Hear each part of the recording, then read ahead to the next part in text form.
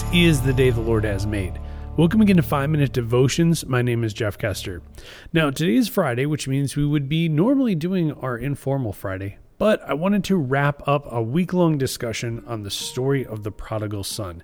And today's reading comes from Luke chapter 15, verses 11 to 32 out of the New Living Translation. It says this: "To illustrate the point further, Jesus told them this story. A man had 2 sons. The younger son told his father, 'I want my share of your estate now before you die.' So his father agreed to divide his wealth between his sons. A few days later, the younger son packed all his belongings and moved to a distant land, and there he wasted all of his money in wild living. About the time his money ran out, a great famine swept over the land, and he began to starve. He persuaded a local farmer to hire him, and the man sent him into the fields to feed the pigs. The young man became so hungry that even the pods he was feeding the pigs looked good to him, but no one gave him anything. When he finally came to his senses, he said to himself, 'At home even the hired servants have food enough to spare, and here I am dying of hunger. I will go home to my father and say, Father, I've sinned against both heaven and you, and I'm no longer worthy to be called your son. Please take me on as a hired servant.' So he returned home to his father, and while he was still a long way off, his father saw him coming. Filled with love and compassion, he ran to his son, embraced him, and kissed him. His son said to him, 'Father, I've sinned against both heaven and you, and I am no longer worthy to be called your son.' But his father said to the servants, 'Quick, bring the finest robe in the house and put it on him. Get a ring for his finger and sandals for his feet. And kill the calf we've been fattening. We must celebrate with a feast. For this son of mine was dead and has now returned to life. He was lost, but now he is found.' So the party began. Meanwhile, the older son was in the fields working. When he returned home, he heard music and dancing in the house and asked one of the servants what was going on. 'Your brother is back,' he was told, 'and your father has killed the fatted calf. We're celebrating because of his safe return.' The older brother was angry and wouldn't go in. His father came out and begged him, but he replied, 'All these years I've slaved for you, and never once refused to do a single thing you told me to. And in all that time you never gave me even one young goat for a feast with my friends. Yet when this son of yours comes back after squandering your money on prostitutes, you celebrate by killing the fatted calf.' His father said to him, 'Look, dear son, you have always stayed by me, and everything I have is yours. We had to celebrate this happy day.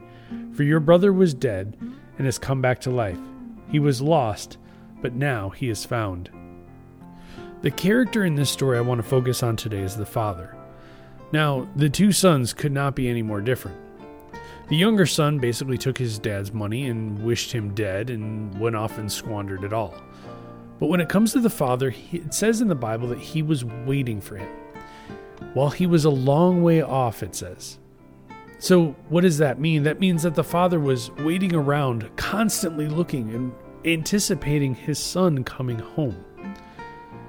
When it comes to the older son, the father actually goes out into the field to find his older son. You see, it's the father that's doing a lot of the work. It's the father that's doing the seeking. It's the father that's going to the son. And that's what God does for us. When we turn our back on him, he's always there waiting for us to return. He wants us to be in the fold with him. He wants us to have a relationship with him. And when we're acting like that older son, God meets us where we're at. He tells us it's going to be okay. You see, this father is no ordinary father. Just like our God is no ordinary God. He loves you. He cares about you. He wants what's best for you.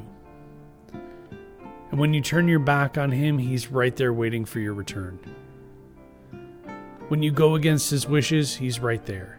When you're grieving, he goes to see you. You see, the relationship that we have with our Father, our Heavenly Father, is so different than any other relationship that we have in our lives.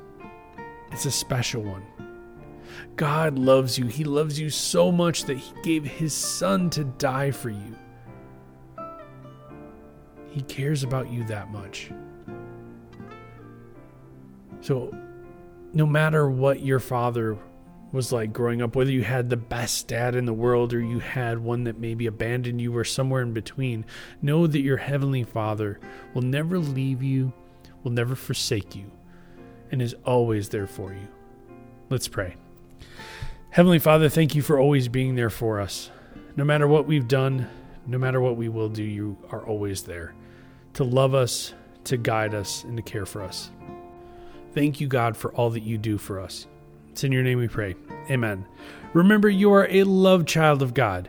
We'll see you next time. The